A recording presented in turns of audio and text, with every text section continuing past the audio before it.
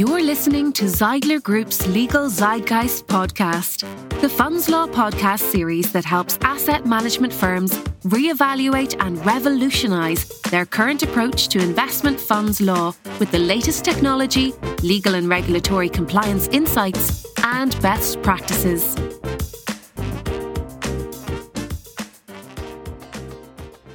My name is Kunal Gruber and I head up business development at Zeidler. I'm joined today by my colleague Martin Jones, who heads up data solutions at Zeidler.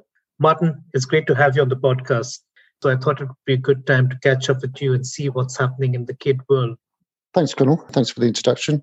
The annual refresh deadline was the 19th of February, as it is most years, 35 business days from the end of the year to update KIDs with the previous year's calendar year performance. Our KID Generator product has been going for just over 2 years now. We've increased our volumes to about 4,000 to 4,500 KIDs. Although we support all 29 languages, we're just supporting our clients' requirements of about 12 of those languages at the moment. We managed to hit the deadline on time, which we're very pleased with some good feedback from our clients.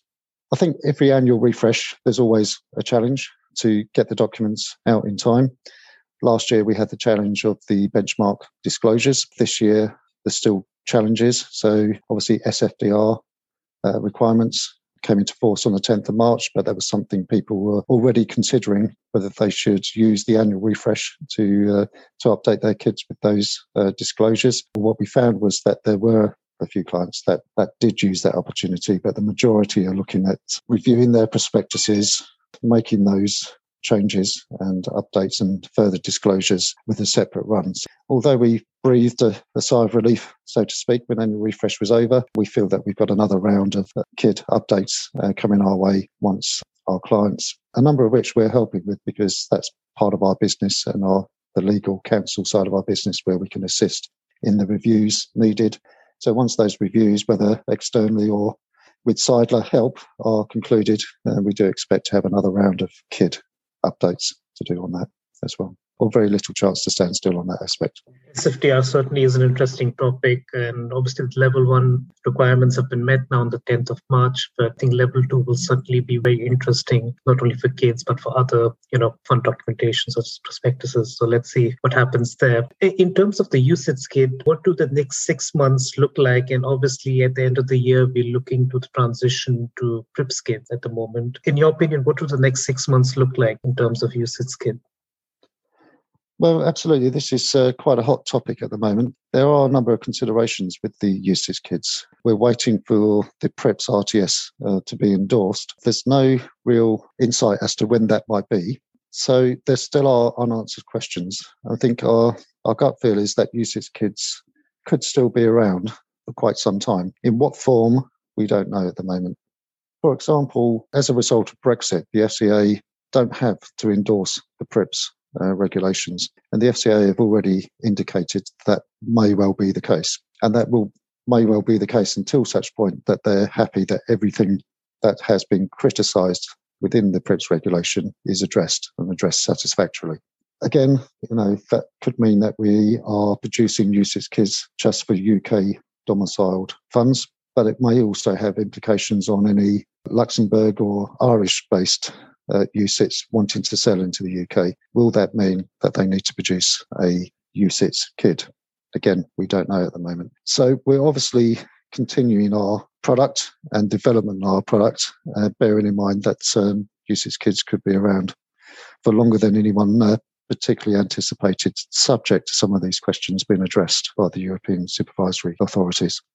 Yeah, that certainly seems like, let's say, a whole lot of open questions at the moment. And keeping that in mind, what challenges do you think asset managers are going to face over the next months in their planning? Obviously, you're trying to plan for this migration with all these open questions. And at the same time, you need to evaluate your current infrastructure setup, whether that meets the requirements of producing potentially a UCITS KID and a PRIPS KID, and they're very different documents. Just apart from it being a 2 versus 3 page sort of difference, there's other differences there. So what do you think the challenges will be? I think the challenges are really within the industry, that there are as we've just discussed, a number of unanswered questions. And I think people are underestimating the amount of work that could come out of this subject to those questions being answered. So it's unfortunate, but I think people should have already started preparing effectively for the worst.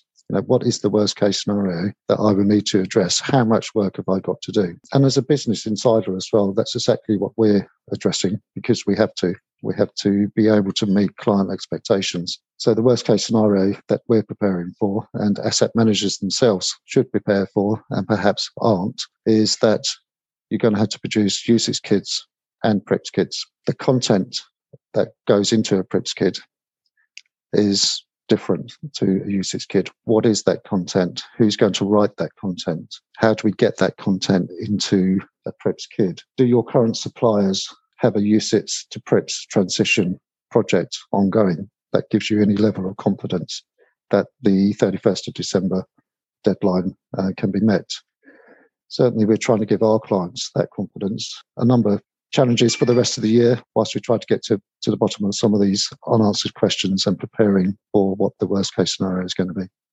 Yeah, seems like a tough couple of months coming ahead in relation to kids, and a lot of questions probably will get answered along the way, hopefully before the 31st of December. Just my last question to you, if you could give one piece of advice to someone that's responsible for kids at an asset management firm, what would that one piece of advice be? I think the piece of advice is don't underestimate what's coming, as we've just discussed.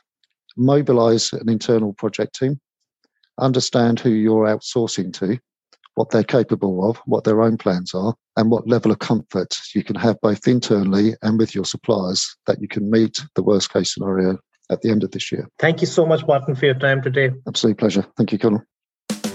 You reached the end of another episode of the Legal Zeitgeist podcast. Connect with us at zeidler.group to subscribe. Thank you for listening. The Legal Zeitgeist podcast is provided for information purposes only and does not constitute legal advice. Professional legal advice should be obtained before taking or refraining from any action as a result of the contents of this podcast. All rights reserved.